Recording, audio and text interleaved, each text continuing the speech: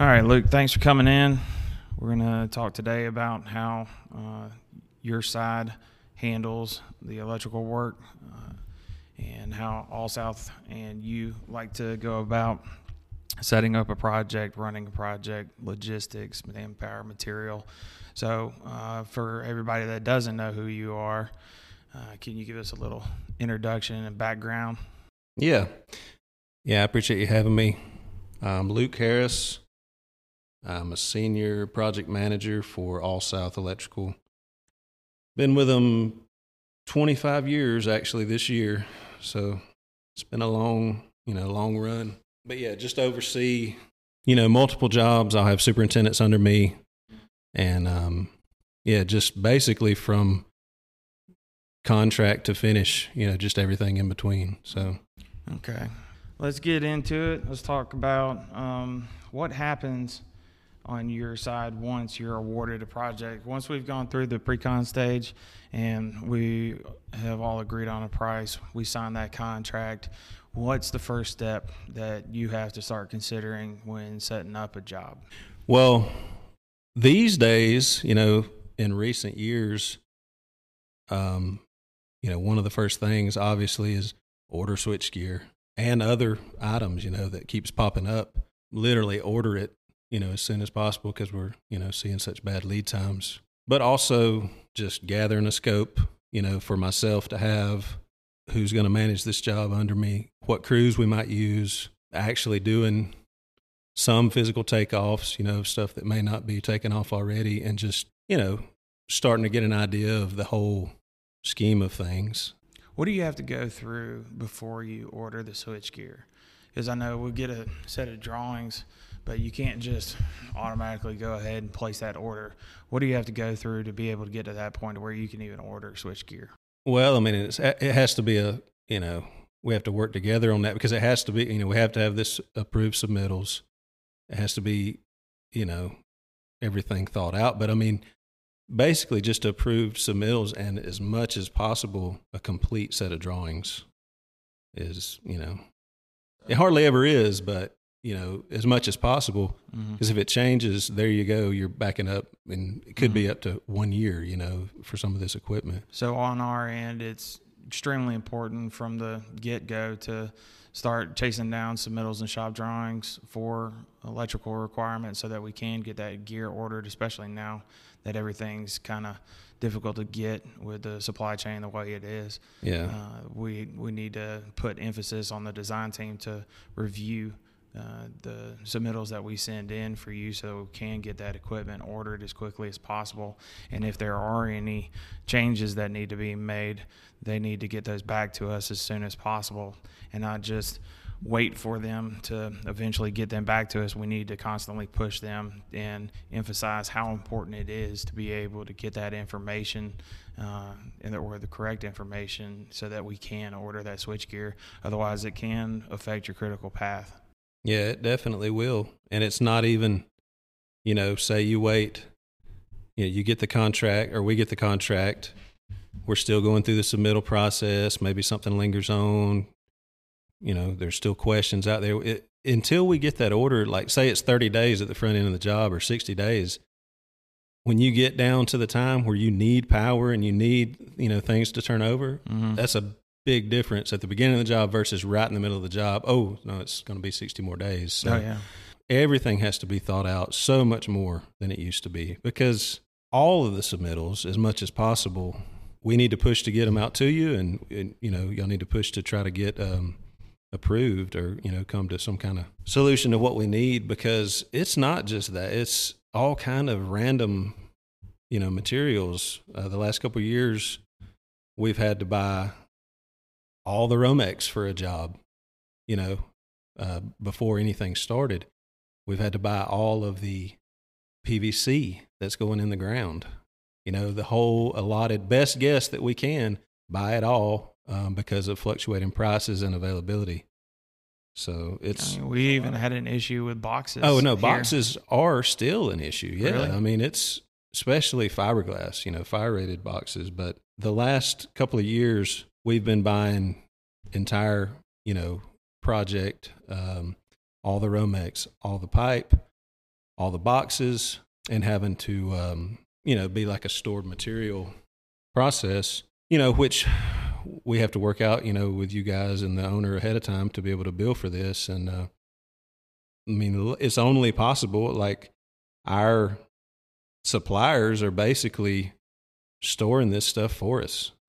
Luckily there is a lot of stuff that we store ourselves, but, a lot of it, they're buying it, holding it for us and giving us warehouse space and letting us do that. But that's what has to happen. Mm-hmm. So, nowadays you gotta buy it early, and if it comes in early and it's not time, you gotta store it somewhere. And if you don't have on-site storage, you gotta come up with it somewhere else. Yeah.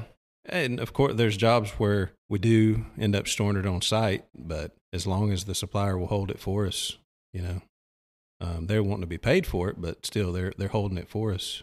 It's great. All right, so getting switchgear equipment products approved through the design team so that you can order all of this material, wire size, everything that you're going to use on the project is critical to go ahead and get, especially the infrastructure of the electrical system, get approved early on so that you can start working on getting that material, especially nowadays. But after the submittal process, what's the first thing you do when you get on site? Because you're one of the first to get on the site.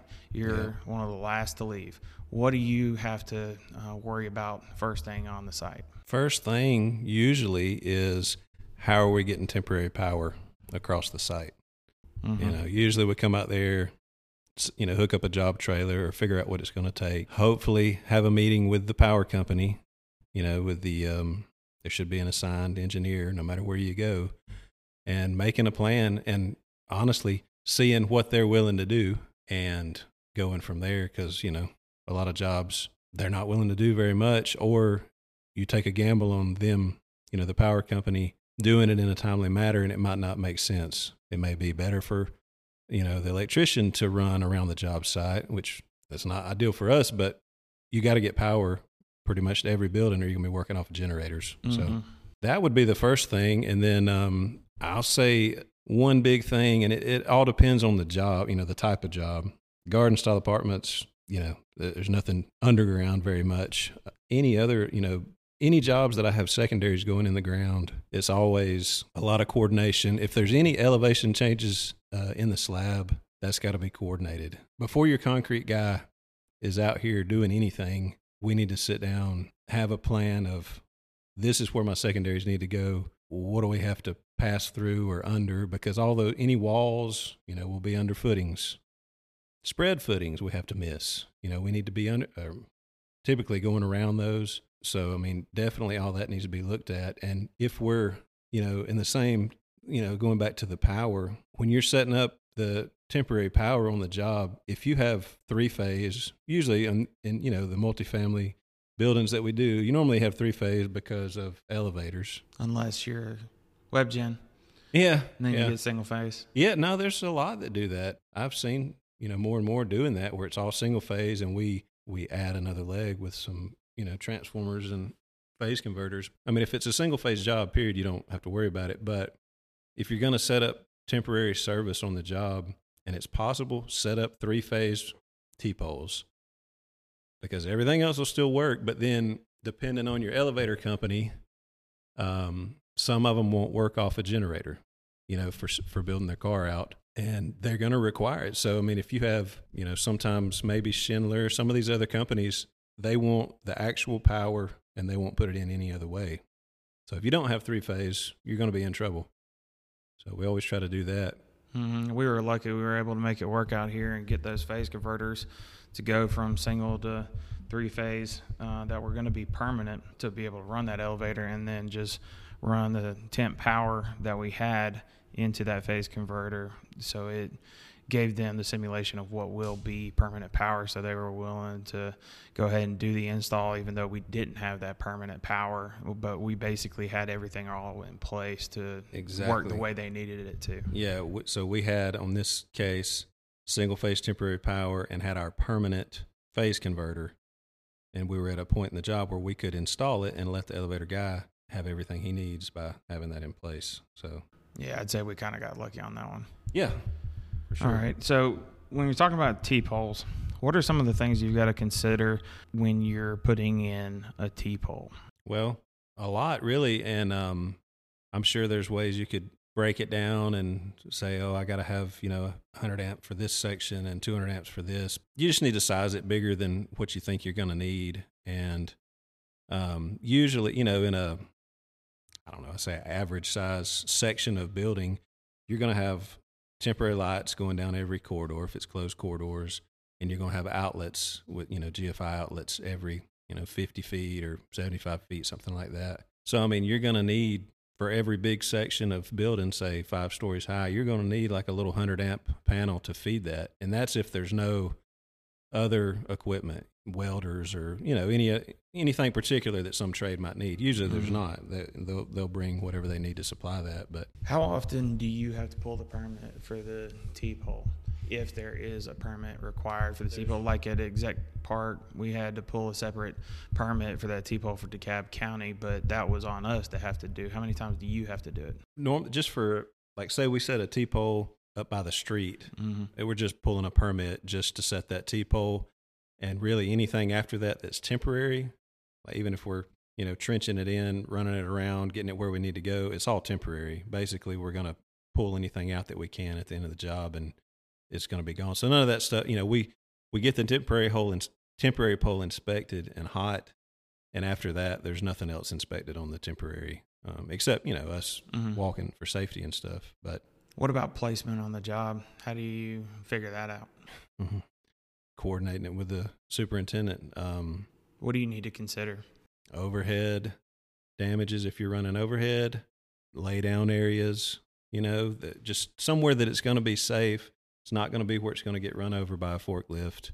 So like out here on this specific one, we had to do 2 different secondary T-poles, I guess you could call it. We had an original one that we were using for the trailer, and then we came off of that one to a T-pole for each building. And to get to those, we had to go overhead, but we did it at about 30 feet in the air. They're 30 or 40-foot poles, and had them where there's nothing going to hit those wires.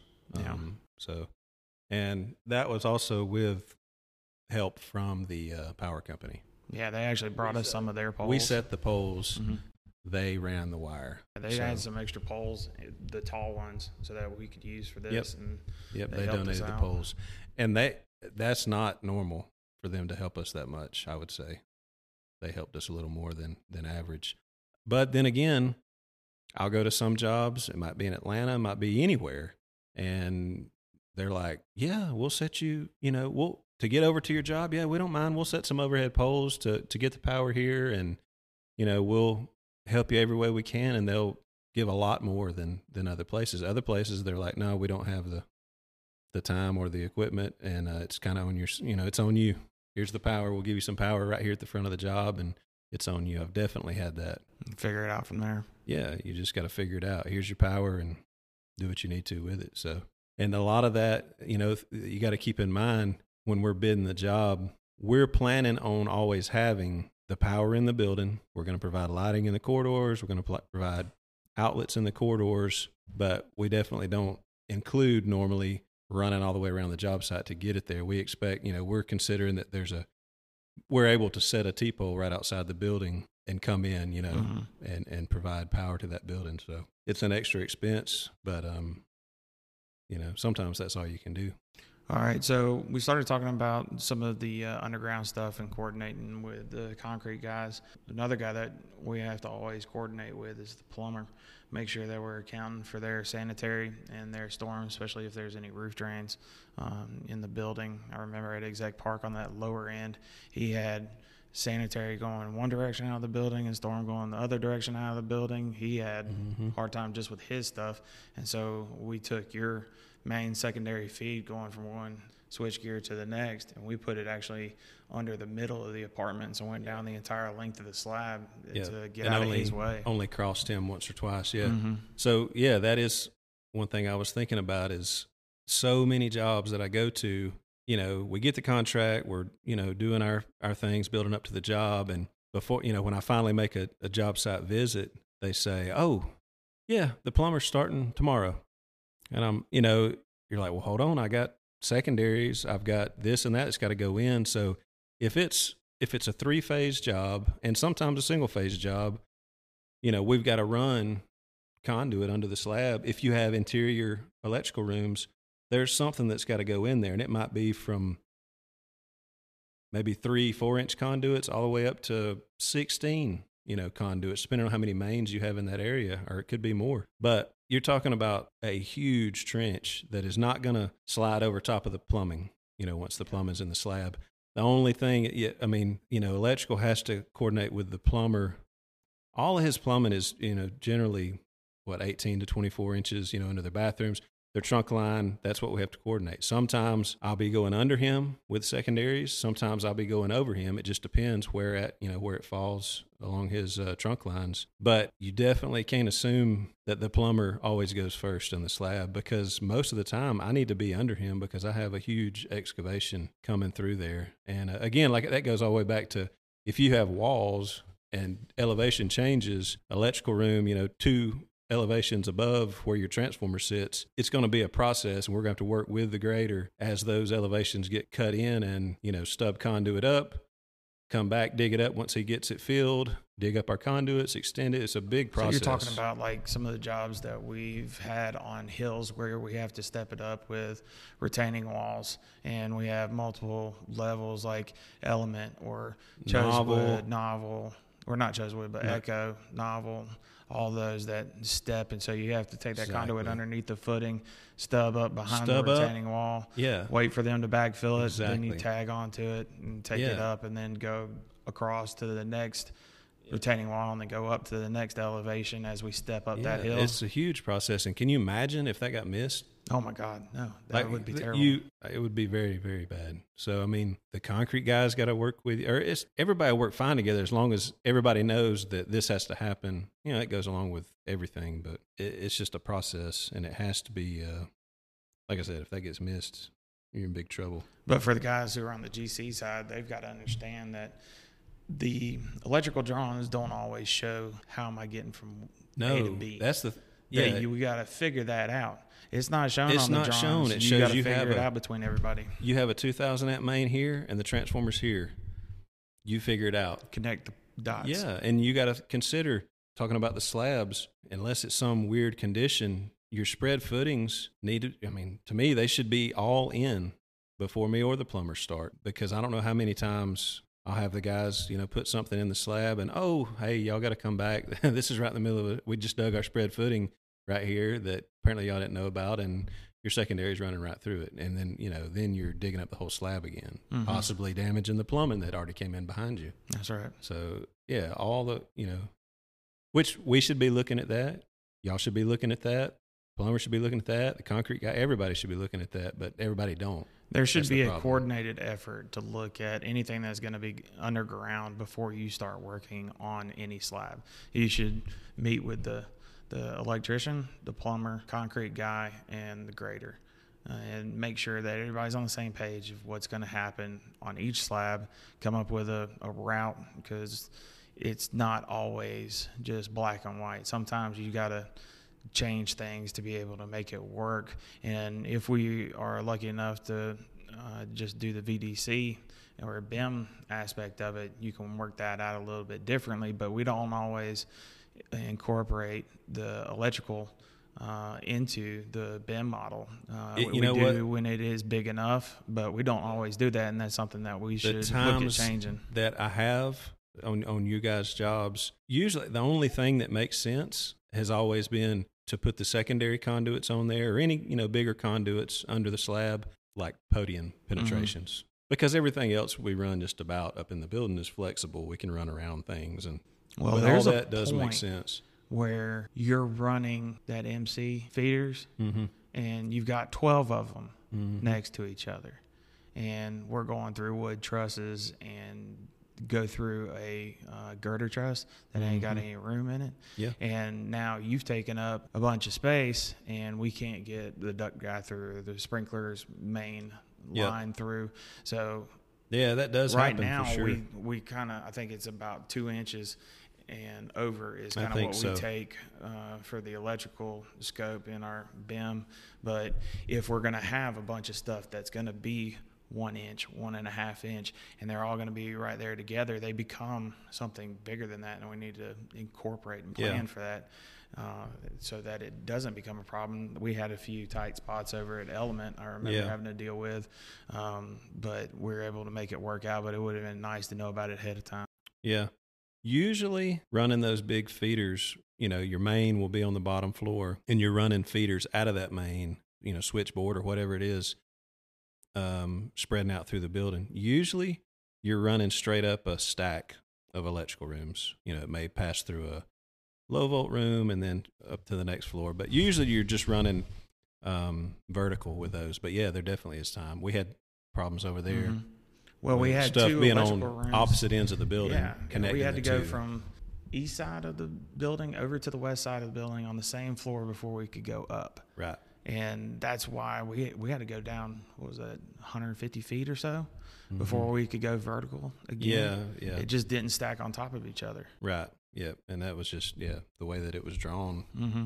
And all of that, none of that is shown. There's no pathway shown for us on the drawings. This is how you do it. Your riser diagram does not show that. No, it just says this connects to this, connects to this, connects to this. And you just, figure it out. I'm always open to suggestions on, no, that might be better to run it through here, but we're always looking for the shortest route because, we're trying to not pull as much wire, trying to save a little bit of money. So how do you decide manpower? I know you do a lot of work with Jose and Bulldog, and he is a sub of yours, but then y'all have some guys that are hourly. How do you decide what Jose and his crew are doing versus what your in-house hourly guys are going to do, and then how do you set it up with supervision out on a job? Yeah, typically we'll have production crew or a couple of production crews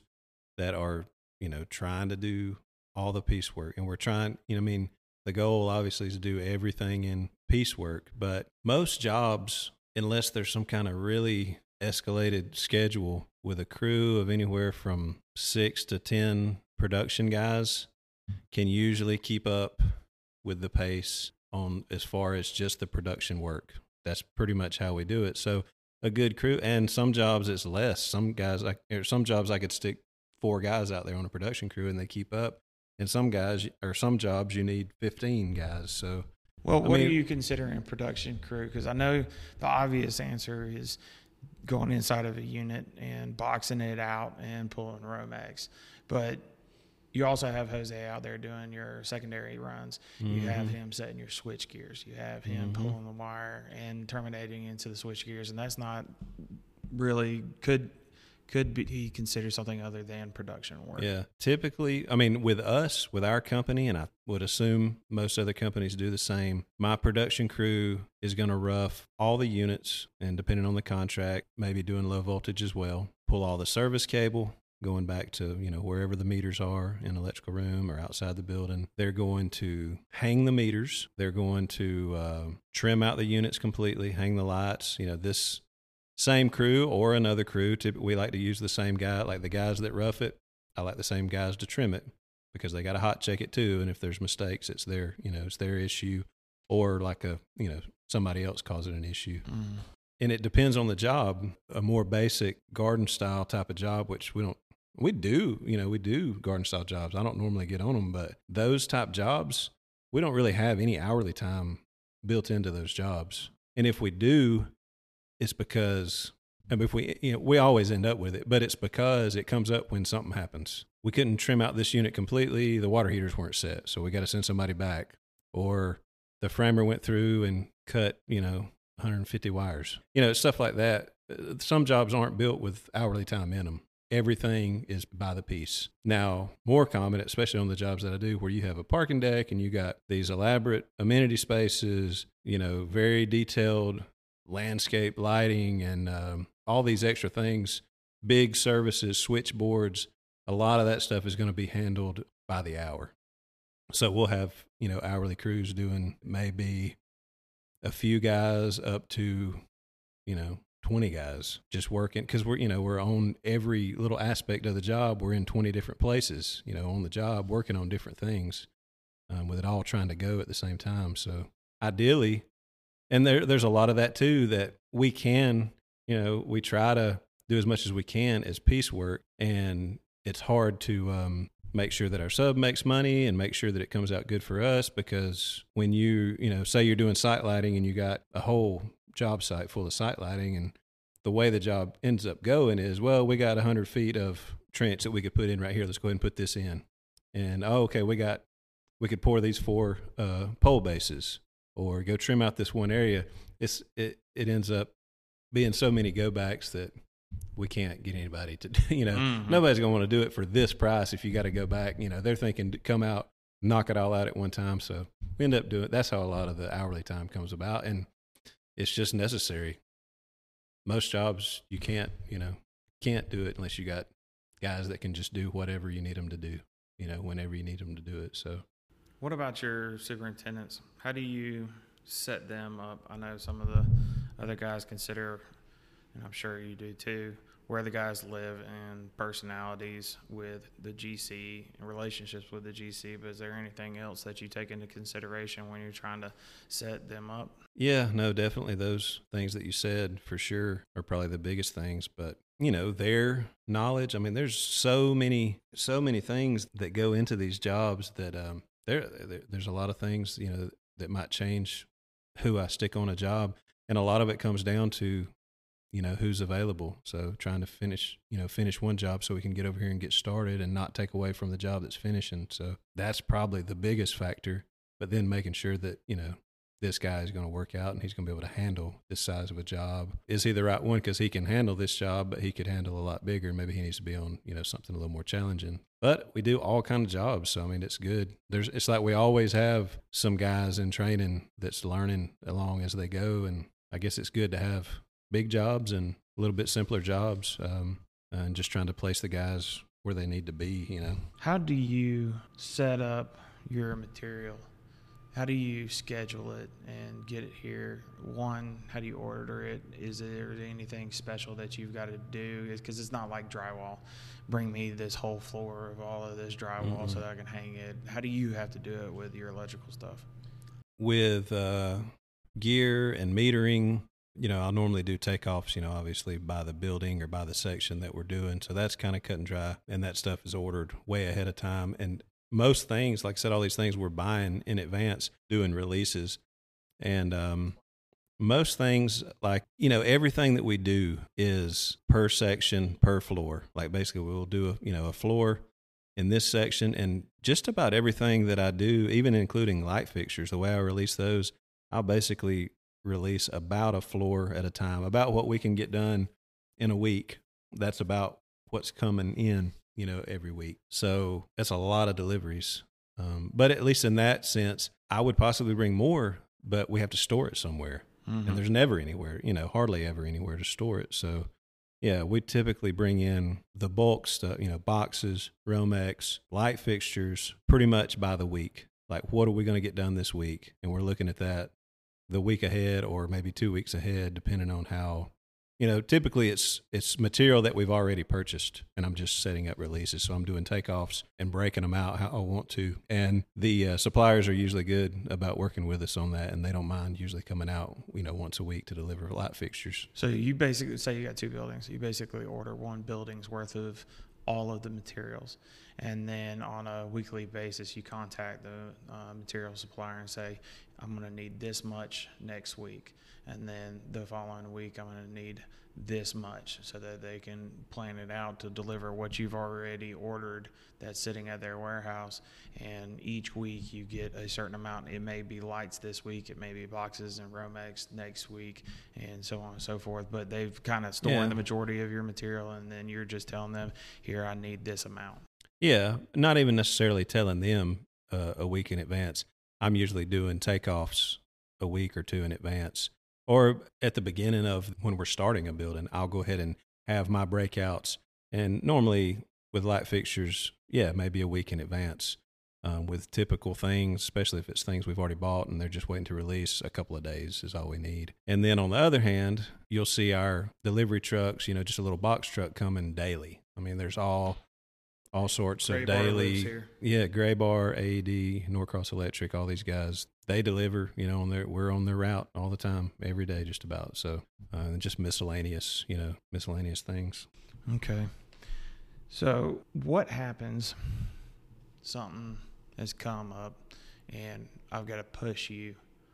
And I told you you're going to start 2 weeks from now, and we're 3 or 4 days out, and you can't start. I got to push you to the next week. You've already been planning to put manpower out here. How do you adjust when that happens? Yeah. Sometimes it might be a blessing, honestly, but on other times it could cause major problems, especially if it's like a regularly occurring thing. If it's a one-time thing, it's usually not that big a deal. But if it's happening over and over, yeah, we could lose the crew. They're going to be doing electrical work somewhere, and hopefully it's one of our jobs, and we can move them to one job to help out, bring them back when it's ready. I mean, it could cause a delay in materials, not very likely, but it could. And if it's a long delay, if it's not just a few days or not just a week, say it's a month, something big happened, or just somebody just screwed up, and oh yeah, we shouldn't have done that, let's hold off for about a month, and stuff like that. It used to never happen. It seemed like now it's happening more and more. It's like, no, we're going to have to back up here. I mean, if we go ahead and release 50,000 feet of this type of wire and all this other material to the job, when it hits the job,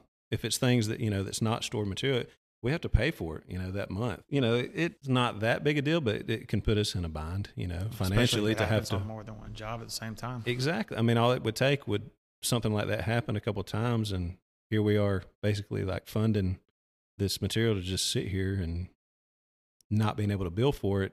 It causes problems, but it's usually rare when something like that happens. If it's rare, what are some of the typical reasons that GCs do that? Are there, or is it always just kind of a one-off situation? Man, I hate to pick on them, but it seemed like normally it could be, say we're not on the job, or you're just beginning the job, and say the framer is not doing what they're supposed to be doing. And honestly, the biggest thing is if it doesn't get communicated to everybody, and that could be, I mean, I've definitely seen that happen where, oh no, I'm sorry, I thought we were starting this week, but no, it's 6 weeks down the road, actually. I think a lot of it goes back to communication, but not being able to get drywall. I've definitely seen that in the past couple of years, not being able to get paint, just, whatever material. So here recently, it's been the supply chain for other trades that has held up people behind it. I think so, yeah. And probably labor. Yeah, no, I would say that's the biggest, where things just have to kind of stop and hold up for a second. Or maybe it's grading and mud on the streets and people just can't get it right, get their job right. The city's coming shutting us down. I've definitely seen that, quite a few times. So, yeah, it could be any of those things. All right. What are some of the common things that a GC does that you have seen that don't work well, that we can concentrate on trying to keep from happening in the future to make things run smoother? What are some of the things that you deal with on a regular basis that happen from GC to GC? What's a common thing? I would say, I guess the biggest part is communicating, to everybody, and not assuming that everybody on the job necessarily knows what the other guy's doing, making sure the schedule is up to date, and not trying to push a schedule that's in no way possible or accurate, like having an up-to-date schedule. So unrealistic expectations. Yeah, there you go. That would definitely be a problem. Elaborate on that some. What are some of the things that you've seen on other jobs where the GC is just pushing unrealistic expectations? Maybe it's caused by another subcontractor ahead of you that's pushing the schedule. Sometimes it may be higher education work where we've got a locked in finish date. You can't move it. It doesn't get to move no matter what. And so there's pressure to be able to get it done in time. What happens when a GC tells you you got no choice, you have to do it this way? Yeah. Well, number one, usually everybody's in there on top of each other. So that's going to lead to sloppy work, stuff gets missed. Everybody has a bad attitude. And then especially when it doesn't work out, yet you do everything that you're asked to do. I don't know. I guess you kind of like lose faith in the whole process. You know, it's like, I did all this for nothing. Next time I'm probably not going to. You know what I'm saying? Like just maintaining like a, you know, I'm asking you to do this and I'm going to make sure that everybody else gets it done. But it seemed like there's always one sub or maybe more sometimes that just take the job hostage. And the times where that happens, like the good GCs are the ones that know that it has to be done no matter what. They'll do whatever it takes to make sure that they pick up that person's slack, whether it's supplementing them or just really staying on them and making sure that everybody holds the same standard. But it's hard when you're trying to do everything you got to do and you got this, you know, one sub that's just literally holding everything up and nothing's being done about it. So that's definitely a thing that I see a lot and I don't understand it. And there's probably reasons, you know, why, you know, this sub is not being put through the ringer, or maybe he is and it's just not performing. But that's probably the most, you know, common I see thing. that a lot. Yeah. I see it a lot. And it's, I don't know. Like I said, it doesn't matter. I got to do my job no matter what. But All right, outside of schedule, what do you see? What are the things that we can do better on the job site as a whole to make things run better, things that you've seen and noticed, quote unquote, globally for the job that we can do better? yeah. Well, I would say having access to be able to get our material and our men in and out of the jobs. And sometimes there's nothing you can do about it, but like having somewhere to park, which I know, you know, maybe the superintendent on the job really can't do anything about that. He has what he has to work with, and that's it. You know, so many times it just makes everything a nightmare if there's no good way in, no good way out, nowhere to unload. Some jobs are easier than others to make that possible, but that's a huge issue, you know, trying to get delivery trucks in, staging material. What are things that you wish a GC knew about your trade? Things that aren't known or required for other trades to have to do specific to your trade that you wish more GCs really knew and understood? Well, I would say I see a lot the GC doesn't. I mean, obviously somebody with their company does, but the guys that I'm dealing with in the field don't necessarily know my scope of work completely. Don't know the order of things. You know, I mean, there's not any certain way necessarily, but do things in orders that doesn't work. You know, putting people in the wrong order on the rough end or on the trim out, or it definitely is going to hinder us for sure. I wish that there was some certain, you know, universal way to do everything, but everybody has their own ideas. Sequence of events for the job as a whole, from trade to trade, is important. But what if you're looking at a job that one superintendent is running, and for whatever reason, especially with your trade, is running well, versus another job that you're on right now where things aren't running well? What's the difference? What is that superintendent doing differently outside of just sequence of events? What is that person doing differently that makes things run better? Or what is the other one doing that's making things worse? Well, walking the job mostly and knowing what's going on their job. I mean, you can just tell a difference. If I go into a job and I see the superintendents walking around with a clipboard in their hand or an iPad or whatever, making lists, looking at what's done, looking at what's not, I can kind of tell, like, right then I know how the job's going to go, versus either never there on site or, you know, sitting in the trailer on the computer or whatever. Yeah, I mean, that's definitely something that I see. Outside of walking the job, sit in the trailer, what is something else that some superintendents will do to make your life easier on the job? No, it's going through, you know, going over the schedule in different phases before we start a phase, and just knowing what our durations are, making sure we're both aware that we agree on that and it makes sense, and, you know, knowing all of the things that we have to do, you know, in this section, and then moving on to the next section, maybe talking again and and just constantly, not just at the beginning of the job, going over in a pre-con meeting, as the job progresses, continuing that and just being knowledgeable about durations, making sure that our material is still on track. Y'all have been really good about that, and then just talking about as the schedule progresses on, making sure it all still makes sense. Yeah, because at the beginning of a job, you kind of got in mind how it's going to go. But everybody knows that plan is going to change. So you can't always assume that what you had talked about at the very beginning, the plans you had made 4 months ago, 5 months ago, are still going to be the best way to do it. So meeting again at that next phase of the process to reevaluate, is our plan still good? Do we need to adjust anything? Do we need to accelerate anything?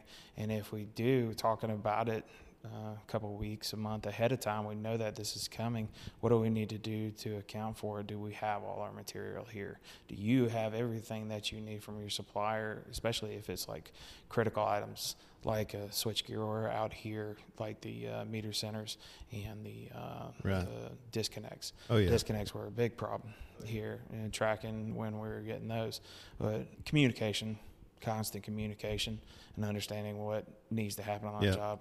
Well, and part of that too, excuse me, is knowing that whatever trade is not going to have this piece of material, and it's going to be something that involves me, but yet go ahead and pushing me on through the building just to get it done where it, maybe it doesn't affect anything or makes sense, really to push me through now.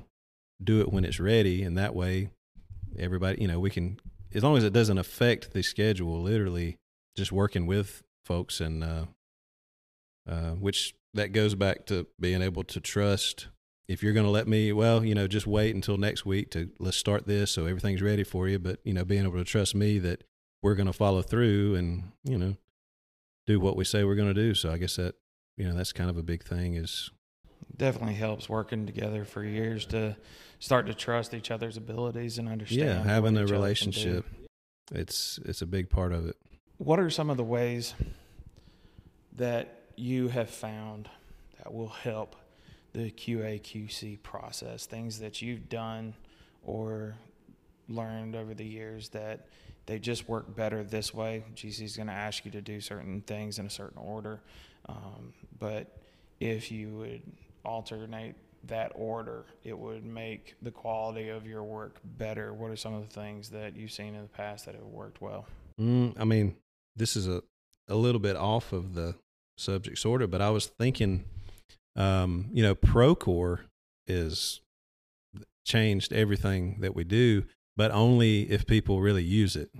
I could see how it's a lot of people, maybe they don't, read every email that comes in, every RFI that comes in, and every punch list that come in. But the people that use it, it's so much simpler than having to send out, write out, punch lists, and you're still writing them out, but it just streamlines everything. And people, if they will use it or something like that, I think that's made a big difference. But when it comes down to it and finishing up units, it's still nothing much more simpler than just slapping a piece of paper on the countertop in the kitchen with a list, and everybody goes through and signs off on it. Aside from that, all the subs, and I know this is the hardest thing to do to get everybody to do it, but everybody has to walk their work, and I have to push my guys, my management on the jobs to walk the work. I have to push the subs to walk their work, then the management to walk their work. I think it's up to everybody to walk their work, make sure it's done, and complete it, the best they can. And then,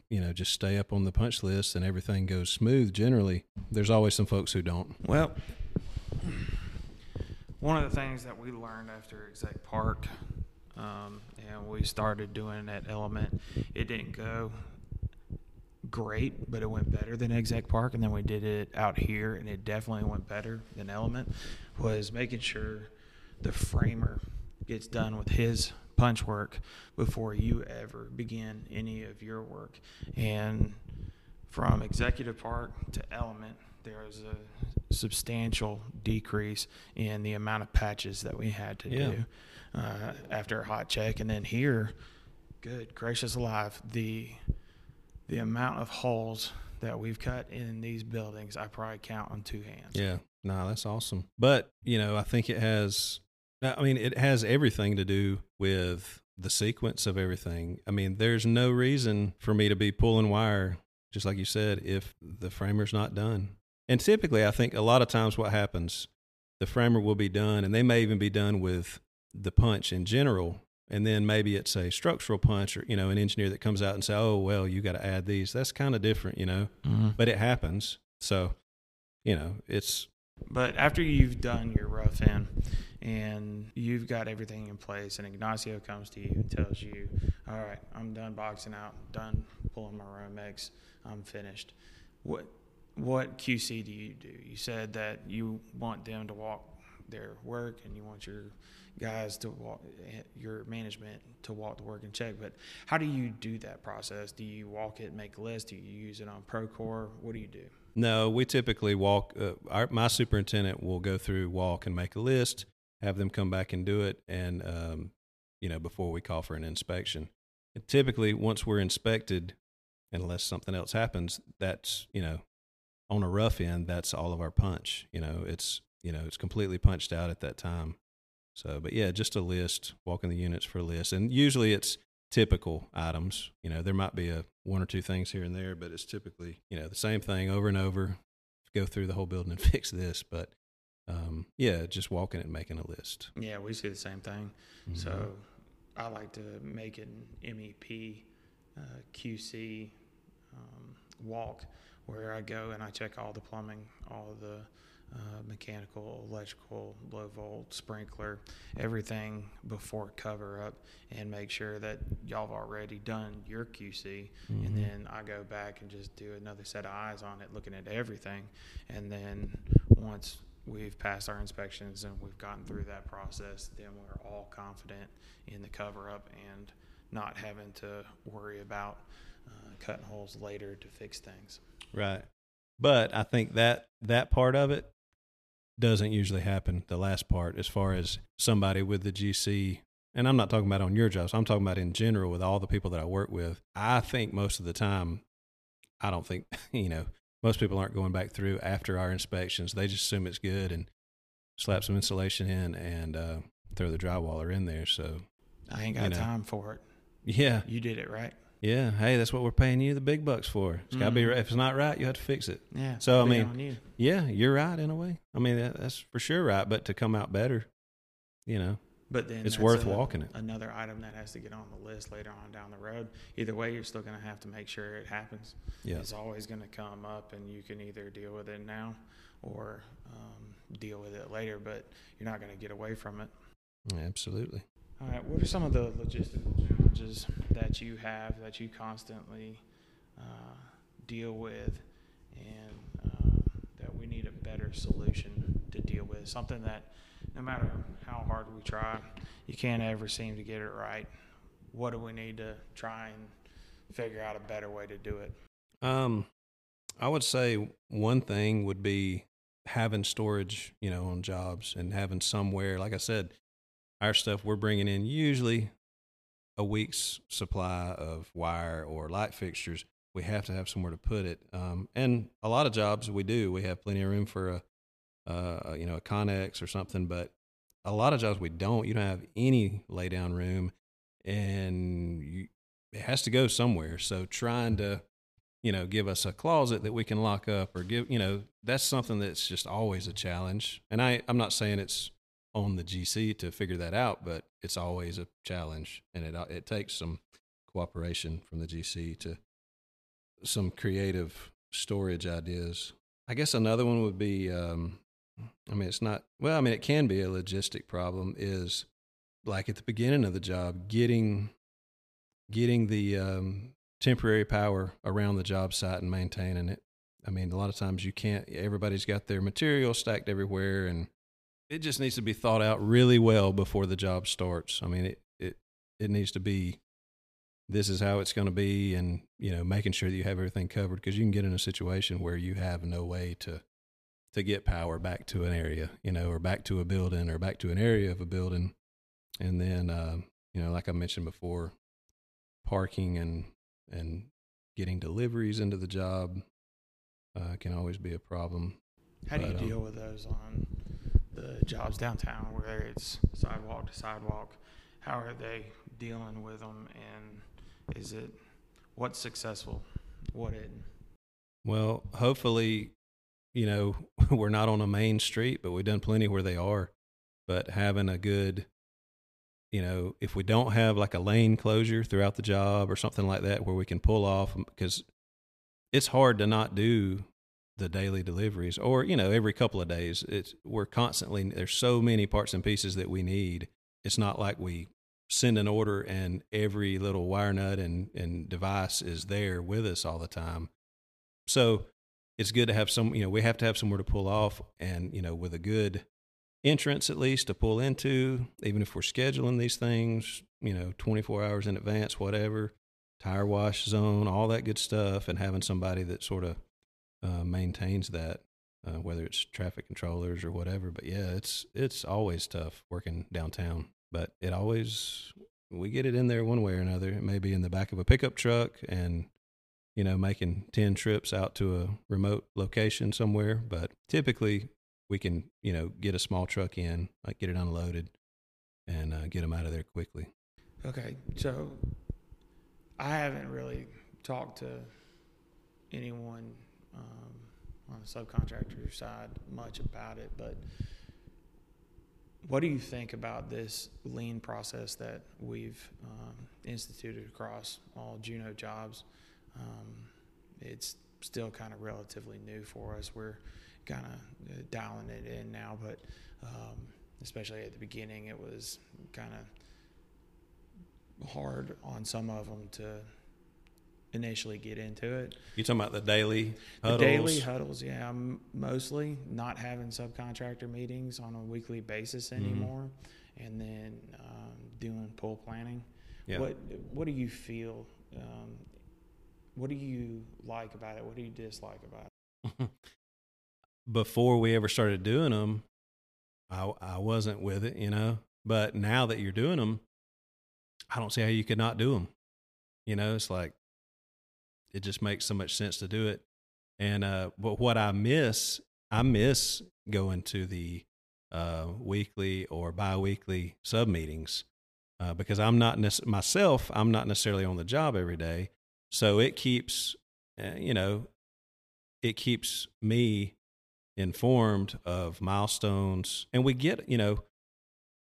still get all that stuff in the schedule, but I like to sit down face to face and, say we have to have this by, and it just heads off problems before they ever get there. Maybe my superintendent's not keying in on, oh, this is a big deal, like we got to have this stuff here. And nonchalantly mentions it to me. Oh yeah, we need this stuff here in a couple of days. So I'm frantic trying to, but I definitely appreciate the daily huddles. I've not heard any complaints from my superintendents about having them. They seem to feel like they're an asset to the job. Yeah, and they're informed of what everybody else is doing, and it's just the time, to quickly run in there, see where everybody's going to be that day, find out any problems, where it's, something needs to happen. And it's got to help either way. I think there's been a lot of value in it, but I haven't talked to a whole lot of guys outside of Juneau about it to see what do y'all really feel about it. Do you feel like it's a joke, or do you really like it? No, yeah, some mornings it may be, because I'm sure some mornings, depending on where you're at in the phase of the job, you probably got two people there, but still, what those two people are doing, and it kind of holds everybody accountable as to, oh, I got to get there and I got to get to this meeting this morning. And literally it just holds everybody accountable, and it's information to everybody is good, because I feel like even if I'm sitting in a sub meeting every week or bi-weekly, my superintendent's still going to be sitting there with me, because I feel like a lot of times you go talk to any of these guys in the field, they ain't got a clue what's going on, especially in the past before we had these daily huddles, and I try to have my guys, and anything that happens on this job, they're copied on every email and every conversation, just because they need to know everything that I know about this job and more. So I think any information on a daily basis of what's going on is a good thing. All right. Well, I appreciate you coming out and talking to me. This was a very helpful and enlightening discussion. Yeah. Thank you for having me. Yeah. All right. I appreciate it, Luke. Mm-hmm.